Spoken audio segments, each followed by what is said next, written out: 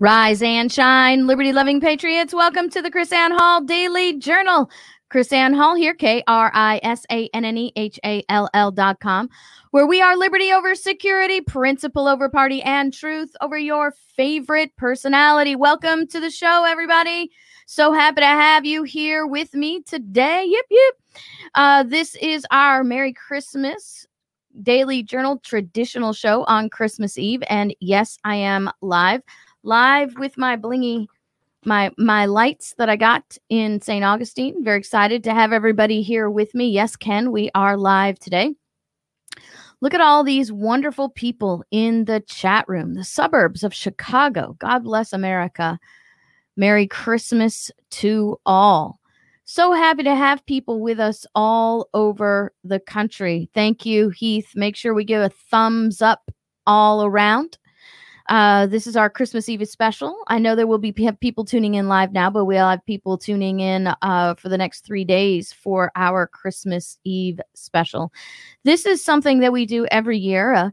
Sit down in front of the fireplace, play for your family, history, and celebration of Christmas Eve in America. And this is something that we do here every year at the Daily Journal. And so I wanted to start off by talking about the Christmas Day. Okay, so just imagine Christmas Eve. George Washington is planning a battle for the very next day. The soldiers on the front, they're cold. Provisions are slight. George Washington writes about the spirits being particularly low. They're away from home on Christmas and about to battle the Hessians on Christmas Day.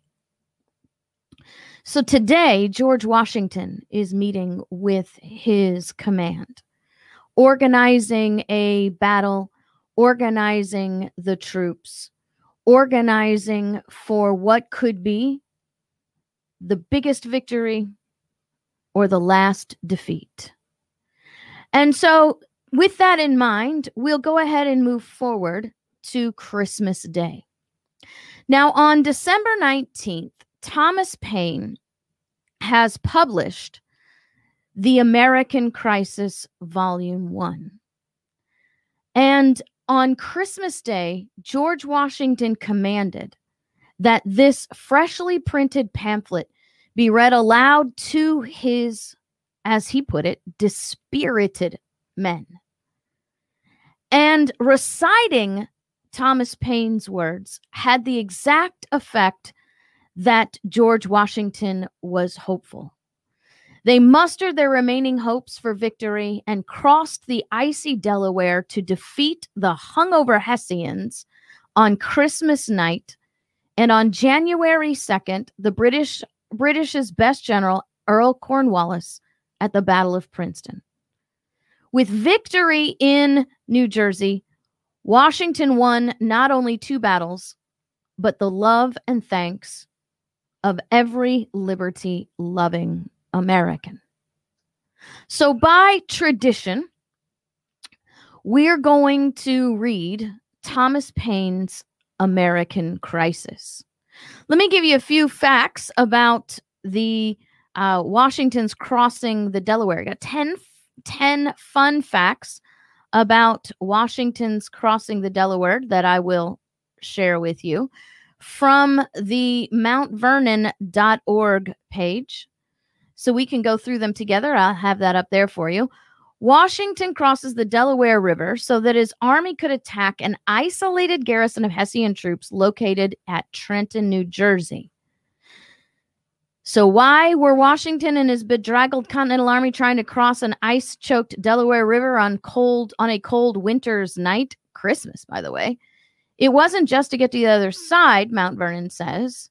Washington's aim was to conduct a surprise attack upon a Hessian garrison of roughly 1,400 soldiers located in and around Trenton, New Jersey. Washington had hoped that a quick victory at Trenton would bolster sagging morale in his army and encourage more men to join the ranks of the Continentals come the new year. After several councils of war, General George Washington set the date for crossing the river for Christmas night, 1776. Washington's attack plan included 3 separate river crossings, but only one made it across. So George Washington's plan of attack included 3 different crossings of the Delaware River on Christmas night. Colonel Cadwalader, was to lead his force of 1,200 Philadelphia militia and 600 Continental across the river to near Burlington, New Jersey. His role was to harass and prevent the British and the Hessians unit near the town from racing north to support the Hessians at Trenton. General James Ewing's force of 800 Pennsylvania militia was to cross the river at Trenton and take up defensive positions along the something river and bridge. I should practice spelling these things. So Assunpink. Somebody help me there in the chat room. All right. So Ewing's soldiers would work to prevent the Hessians from retreating from Trenton. And Washington and his 2,400 soldiers would cross at McConkey's and Johnson's Ferry, roughly 10 miles north of Trenton, and would march down Trenton to surprise the garrison at dawn. This was an ambitious plan, one that even well-rested and experienced troops would have difficulty in executing. Both Cadwalader and Ewing's forces were unable to cross the ice-choked river, and Washington's main force managed a crossing, but was more than 3 hours delayed. Here's the map. The plan of operations of General Washington against the King's troops in New Jersey. The 26th of December, 1776, and the 2nd of January, 1777. How amazing is this? You know, like I said, when you read David McCullough's 1776, you get an indication of just how amazing and miraculous this whole thing was. Spies and deserters had informed the British and the Hessians that Trenton was likely to be attacked. Lurking within Washington's headquarters was a British spy who has never been identified. This spy was privy to early deliberations of Washington's War Council and correctly passed along to British Major General James Grant that Washington's army was looking to attack north of the river. Grant passed along this information to General Leslie and Colonel von Donop, who then passed it along to Colonel Johann Rall at Trenton. And while Grant stated that he did not think Washington would attack, he did command Rall to be vigilant. Rall acknowledged receipt of this important intelligence about the same time that Washington was beginning his crossing.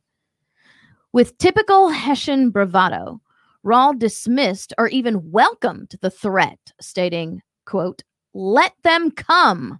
Why defenses? We will go at them with the bayonet," end quote.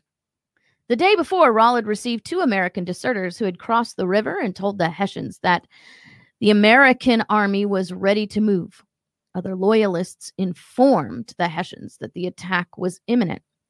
So why wasn't Rall more active in opposing the crossing or better prepared to defend the town? History records that a series of false alarms and the growing storm had given the Hessians' defenders a sense that no attack was likely at this night. How might history have changed if the Hessians responded differently to all this intelligence? So there are 7 more facts here at mountvernon.org that this is just simply an amazing story. As I mentioned to you before, the weather was a huge reason why the commanders did not think that Washington would be attacking. It was a huge storm that actually stopped 1/3 of Washington's troops. And because of that storm, he only needed 1/3 of his troops. So he used a collection of cargo boats and ferries to transport the men across the Delaware. So you have that painting of Washington crossing the Delaware. You have to understand that there were a whole lot more people crossing than just simply those in that boat. But, you know, there was nobody there taking photographs and posting them on Instagram at the time. So we do what we do to remember things accurately. The crossing was made worse by the arrival of strong storm that brought freezing rain, snow, and terrifying winds. Can you imagine? Can you imagine how bad it was? One soldier in Washington's troops recorded that it blew a perfect hurricane. Pretty sure they would be calling that a nor'easter today, but it was behind schedule.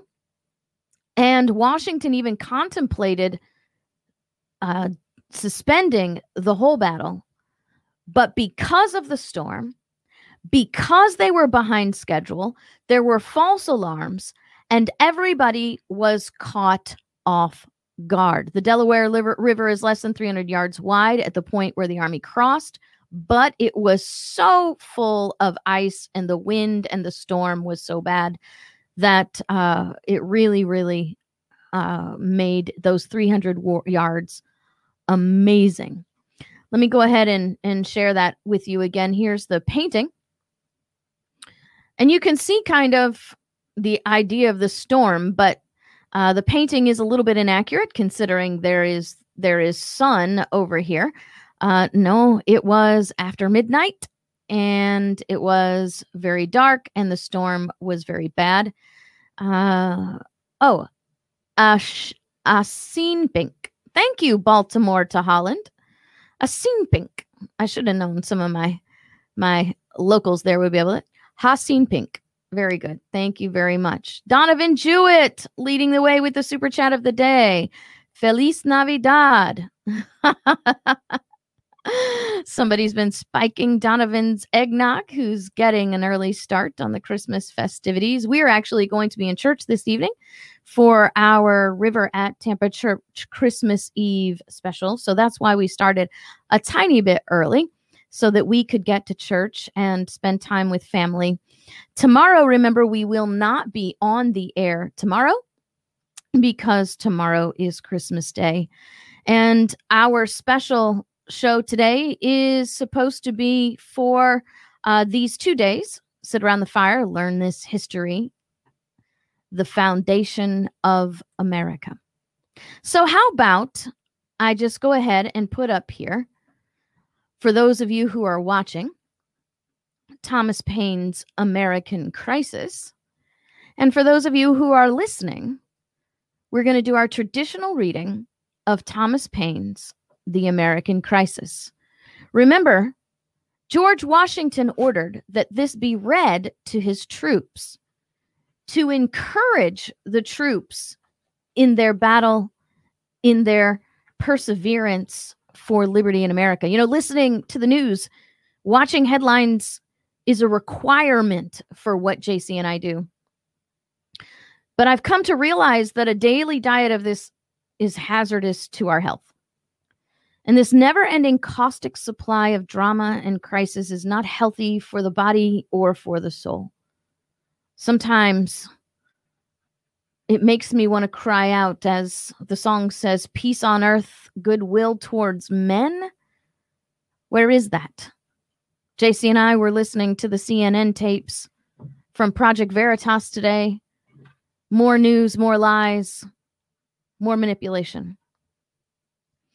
But there have been many men in this battle for liberty who have succumbed to overwhelming negativity of the media invented reality, leaving behind the battle to search for the, quote, normal life. So you and I, we must guard against this intrusion and obstruction to the defense of liberty. And I'm convinced the ever-continuing crisis after crisis is purposed to dishearten the patriot and discourage the fight. So what's the solution? We must learn to find our hope and center ourselves on true reality, not the one contrived by those receiving their marching orders from Alinsky, Cloward, Piven, CNN, MSNBC.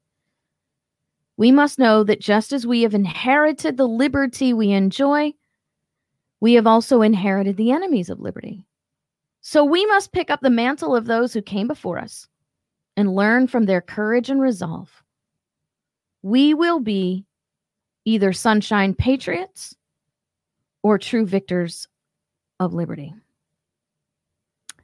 Our history is rich with men and women who have surrendered all so that many could have the greatest nation the world has ever known.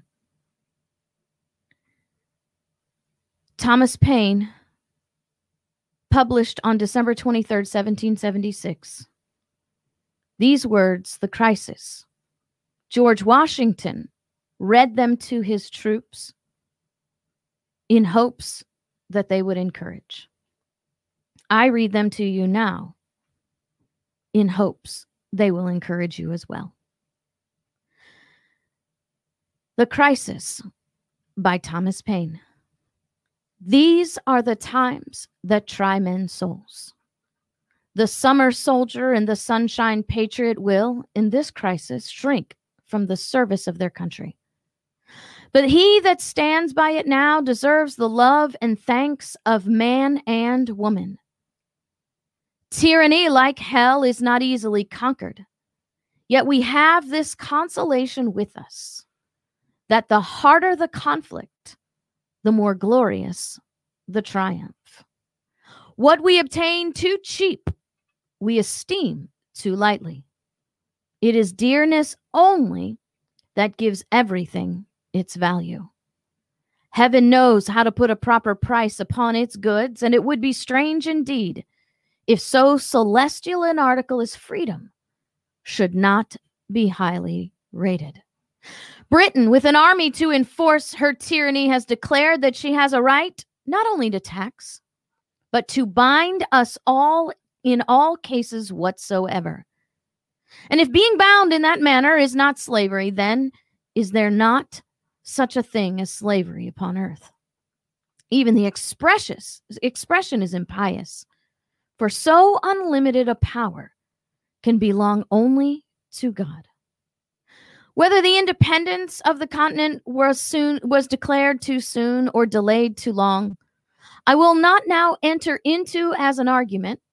My own simple opinion is that had it been 8 months earlier, it would have been much better. We did not make a proper use of last winter, neither could we, while we were in a dependent state.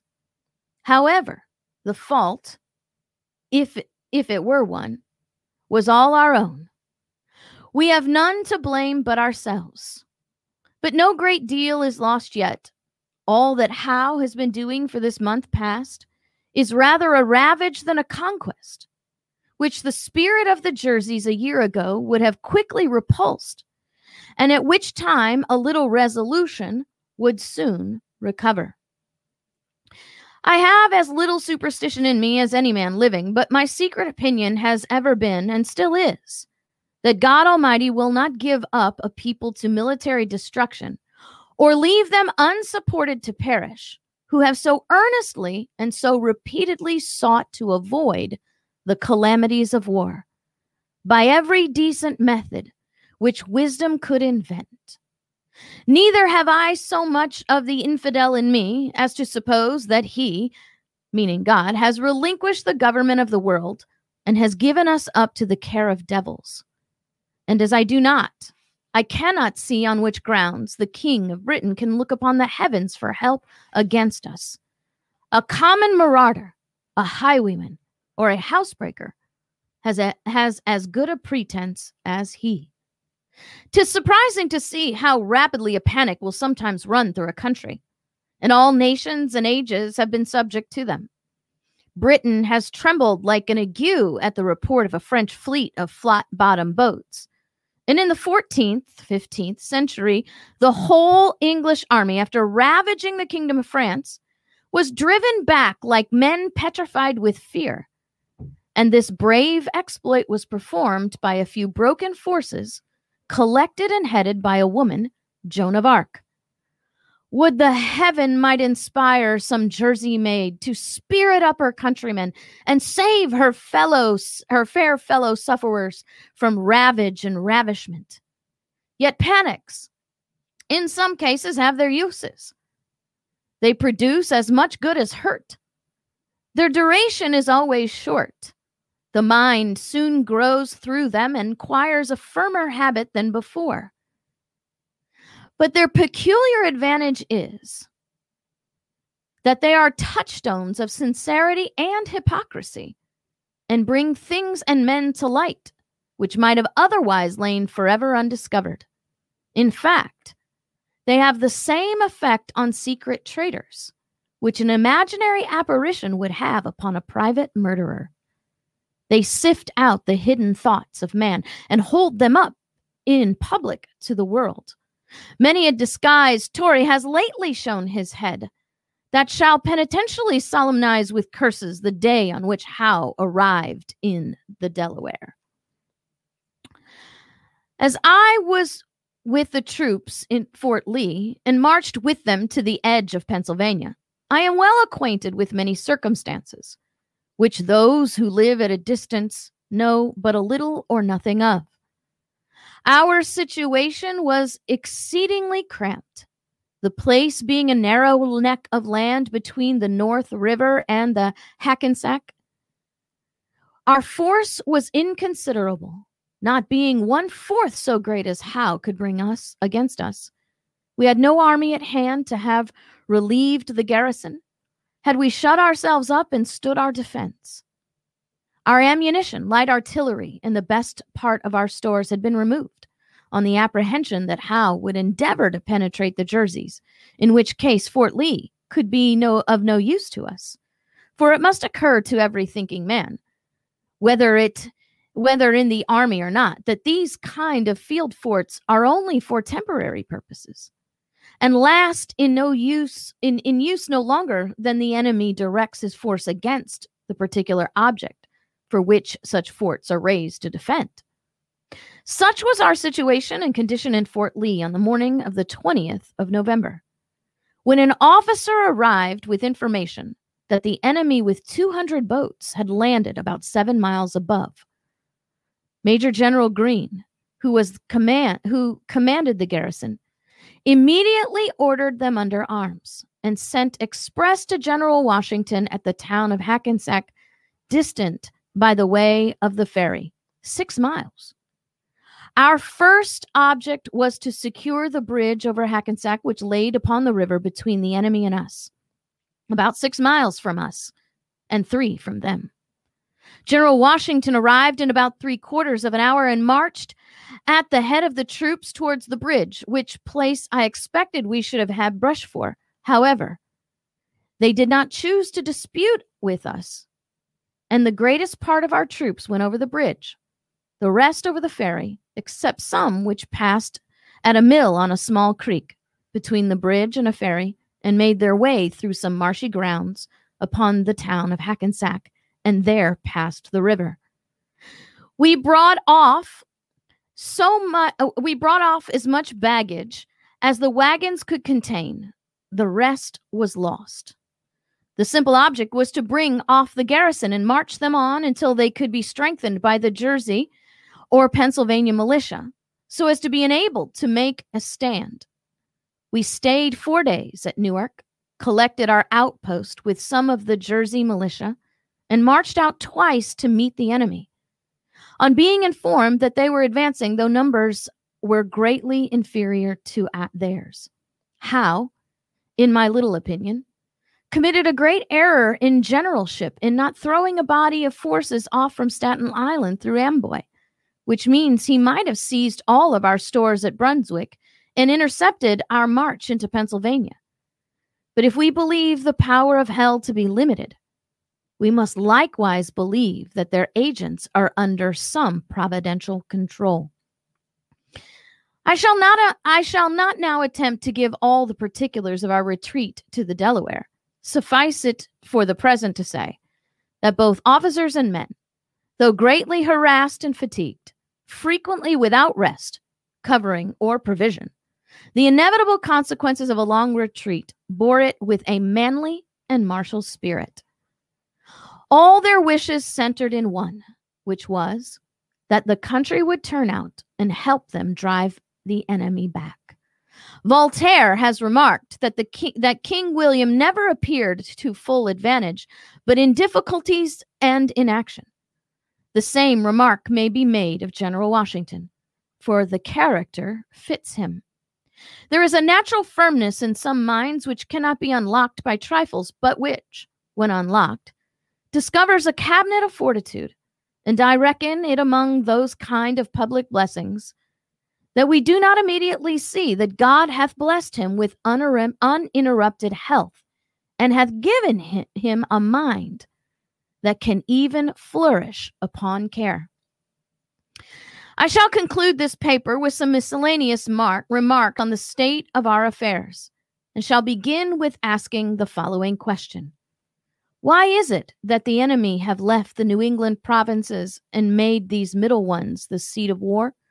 The answer is easy. New England is not infested with Tories as we are. I've been tender in raising the cry against these men and used numberless arguments to show them their danger, but it will not do to sacrifice a world either to their folly or to their baseness. The period is now arrived in which either they or we must change our sentiments, or one or both must fall. And what is a Tory? Good God, what is he? I should not be afraid to go with 100 Whigs against 1,000 Tories, were they to attempt to get into arms. Every Tory is a coward. For servile, slavish, self-interested fear is the foundation of Toryism, and a man under such influence, though he may be cruel, can never be brave. But before the line of irrecoverable separation be drawn between us, let us reason the matter together. Your conduct is an invitation to the enemy, yet not one in 1,000 of you has heart enough to join him. Howe is as much deceived by you as the American cause is injured by you. He expects you will take up arms and flock to his standard, with muskets on your shoulders. Your opinions are of no use to him unless you support him personally, for 'tis soldiers and not Tories that he wants. I once felt all that kind of anger which a man ought to feel against the mean principles that are held by the Tories. A noted one, who kept a tavern at Amboy, was standing at his door, with as pretty a child in his hand, about 8 or 9 years old, as ever I saw. And after speaking his mind as freely as he thought was prudent, finished with his unfatherly expression. Well, give me peace in my day. Not a man lives on the continent, but fully believes that a separation some time or another must finally take place.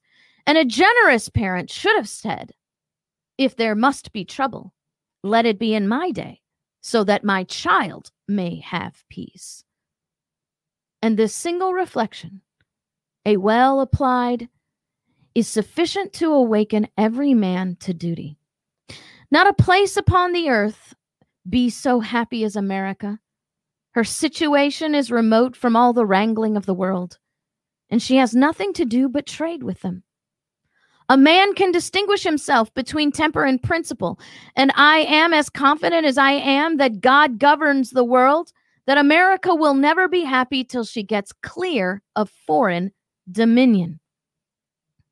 Wars without ceasing will break out till that period arrives, and the continent must in the end be conqueror.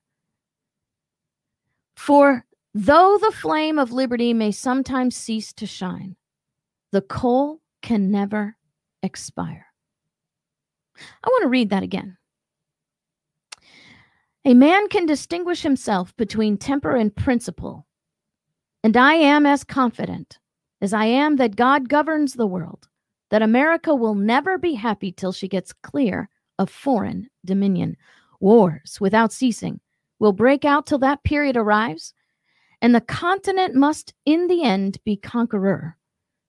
For though the flame of liberty may sometimes cease to shine, the coal can never expire. America did not, nor does not want force, but she wanted a proper application of that force. Wisdom is not the purchase of a day, and it is no wonder that we should err at the first setting it off. From an excuse of tenderness, we were unwilling to raise an army and trusted our cause to the temporary defense of a well-meaning militia. A summer's experience has now taught us better. Yet with those troops, while they were collected, we were able to set bounds to the progress of the enemy, and, thank God, they are again assembling. As I always consider militia as the best troops in the world for sudden exertion, but they will not do for long campaign.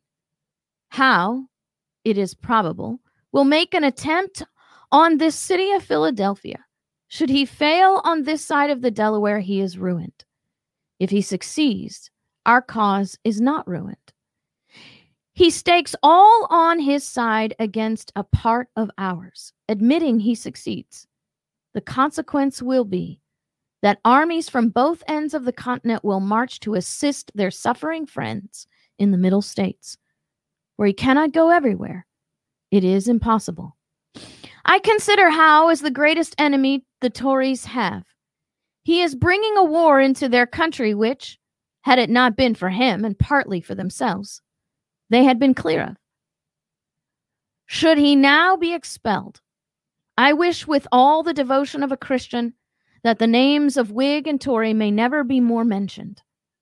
But should the Tories give him encouragement to come, or assistance if he come, as I sincerely wish that our next year's army may expel them from the continent, and the Congress appropriate their possessions to the relief of those who have suffered in well-doing. A single successful battle next year will settle the whole. America could carry on a 2 years' war by the confiscation of the property of disaffected persons and be made happy by their expulsion. Say not that this is revenge. Call it rather the soft resentment of a suffering people who, having no object in view but the good of all, have staked their own all upon a seemingly doubtful event. Yet it is folly to argue against determined hardness. Eloquence may strike the ear, and the language of sorrow draw forth the tear of compassion. But nothing can reach the heart that is sealed with prejudice. Quitting this class of men, I turn with the warm ardor of a friend to those who have nobly stood and are yet determined to stand the matter out. I call not upon a few, but upon all. Not on this state or that state, but on every state. Up and help us. Lay your shoulders to the wheel. Better have too much force than too little when so great an object is at stake. Let it be told to the future world that in the depth of winter, when nothing but hope and virtue could survive, that the city and the country, alarmed at one common danger, came forth to meet and to repulse it. Say not that thousands are gone. Turn out your tens of thousands. Throw not your burden of the day upon providence, but show your faith by works, that God may bless you. It matters not where you live or what rank of life you hold. The evil or the blessing will reach you all. The far and the near, the home counties and the back, the rich and the poor will suffer or rejoice alike. The heart that feels not now is dead. The blood of his children will curse his cowardice, who shrinks back at a time when a little might have saved the whole and made them happy. I love the man that can smile in trouble, that can gather strength from distress and grow brave by reflection. 'Tis the business of little minds to shrink, but he whose heart is firm, whose conscience approves his conduct, will pursue his principles unto death. My own line of reasoning is to myself as straight and clear as a ray of light. Not all treasures of the world, so far as I believe, could have induced me to support an offensive war, for I think it murder. But if a thief breaks into my house, burns and destroys my property, and kills or threatens to kill me or those that are in it, and to bind me in all cases whatsoever to his absolute will, am I to suffer it? What signifies it to me whether he who does it is a king or a common man, my countrymen or not my countrymen, whether it be done by an individual villain or an army of them? If we reason to the root of things, we shall find no difference. Neither can any just cause be assigned why we should punish in the one case or pardon in the other. Let them call me a rebel and welcome. I feel no concern from it. But I should suffer the misery of devils, where I to make a whore of my soul by swearing allegiance to one whose character is that of a sottish, stupid, stubborn, worthless, brutish man. I conceive likewise a horrid idea in receiving mercy from a being who at the last day shall be shrieking to the rocks and mountains to cover him, and fleeing with terror from the orphan, the widow, and the slain of America. There are cases which cannot be overdone by language, and this is one of them. There are persons, too, who see not the full extent of the evil which threatens them. They solace themselves with hopes that the enemy, if he succeed, will be merciful. It is the madness of folly to expect mercy from those who have refused to do justice, and even mercy, where conquest is the object, is the only trick of war. And the cunning of the fox is as murderous as the violence of the wolf, and we ought to guard equally against both. Howe's first objective is, partly by threats and partly by promise, to terrify or seduce the people to deliver up their arms and receive mercy. The ministry recommended the same plan to Gage, and this is what the Tories call making their peace, a peace which passeth all understanding indeed, a peace which would be intermediate forerunner of a worse ruin than any we have yet thought of. Ye men of Pennsylvania, do you reason up on these things? Were the back countries to give up their arms, they would fall an easy prey to the Indians, who are all armed. This perhaps is what some Tories would not be sorry for. Were the home counties to deliver up their arms, they would be exposed to the resentment of the back counties, who would then have it in their power to chastise their defection at pleasure. And were any one state to give up arms, that state must be garrisoned by all Howe's army of Britons and Hessians to preserve it from the anger of the rest. Mutual fear is the principal link in the chain of mutual love, and woe be to the state that breaks the compact. Howe is mercifully inviting you to barbarous destruction. And men must either be rogues or fools that will not see it. I dwell not upon the vapors of imagination. I bring reason to your ears, and in the language as plain as ABC, hold up the truth to your eyes. I thank God that I fear not. I see no real cause for fear. I know our situation well, and I can see the way out of it. While our army was collected, Howe dared not to risk a battle. And it is no credit to him that he decamped from the White Plains and waited a mean opportunity to ravage the defenselessness jerseys. But it is a great credit to us that with a handful of men we sustained an orderly retreat for near 100 miles, brought off our ammunition, all our field pieces, the greatest part of our stores, and had 4 rivers to pass. None can say that our retreat was precipitated, for we were near 3 weeks in performing it, that the country might have time to come in. Twice we marched back to meet the army and remained out till dark. The sign of fear was not seen in our camp, and had not some of the cowardly and disaffected inhabitants spread false alarms throughout the country, the Jerseys had never been ravished. Once more, we were again collected and collecting. Our new army at both ends of the continent is recruiting. And we shall be able to open the next campaign with 60,000 well-armed, clothed men. This is our situation. And who may know it. By perseverance and fortitude, we have the prospect of a glorious issue. By cowardice and submission, the sad choice of a variety of evils, a ravaged country, a depopulated city, habitations without safety, slavery without hope, our homes turned into barracks and bawdy houses for the Hessians, and a future race to provide for, whose fathers we shall doubt of. Look on this picture and weep over it. And if there yet remains one thoughtless wretch who believes it not, let him suffer it unlamented.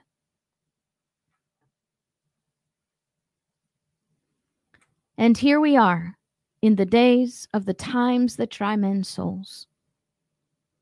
Remembering history and the victories that we held is important. But I think more important than the victories themselves are the pains that it took to achieve them. We glorify these days sometimes in thinking that this was just a walk in the park, and yet it was not. It is a time that tries men's souls. But as Paine so eloquently said, what we attain too cheaply, we esteem too lightly. It is only dearness that gives everything its value, and heaven knows how to put a proper price upon its goods. It would be strange indeed if so celestial an article as freedom should not be highly rated. Thank you so much for joining us this year in this crazy, chaotic 2020. But we must know that the hope of America's future rests in the same place it's always been. Our hope rests in the future and the knowledge that God is with us, that God is the author and creator of our liberty. And when we stand with the gifts that God has given us, we cannot be defeated. The same promise that belonged to our founders belongs to us today. We must simply place our trust in the right place. Here at the Hall family, our hope is not in Congress. Our hope is not in Donald Trump. It's not in an election or any government. In this holy season, let us not forget that through the shed blood of Christ, whether the victory is on the battlefield or through the gates of heaven, we are winners either way. This is the real hope that changed the world. God bless you guys. Thank you so much for your super chats, for all your encouragement today. Thank you for a great year in liberty. 2021 is going to be even better.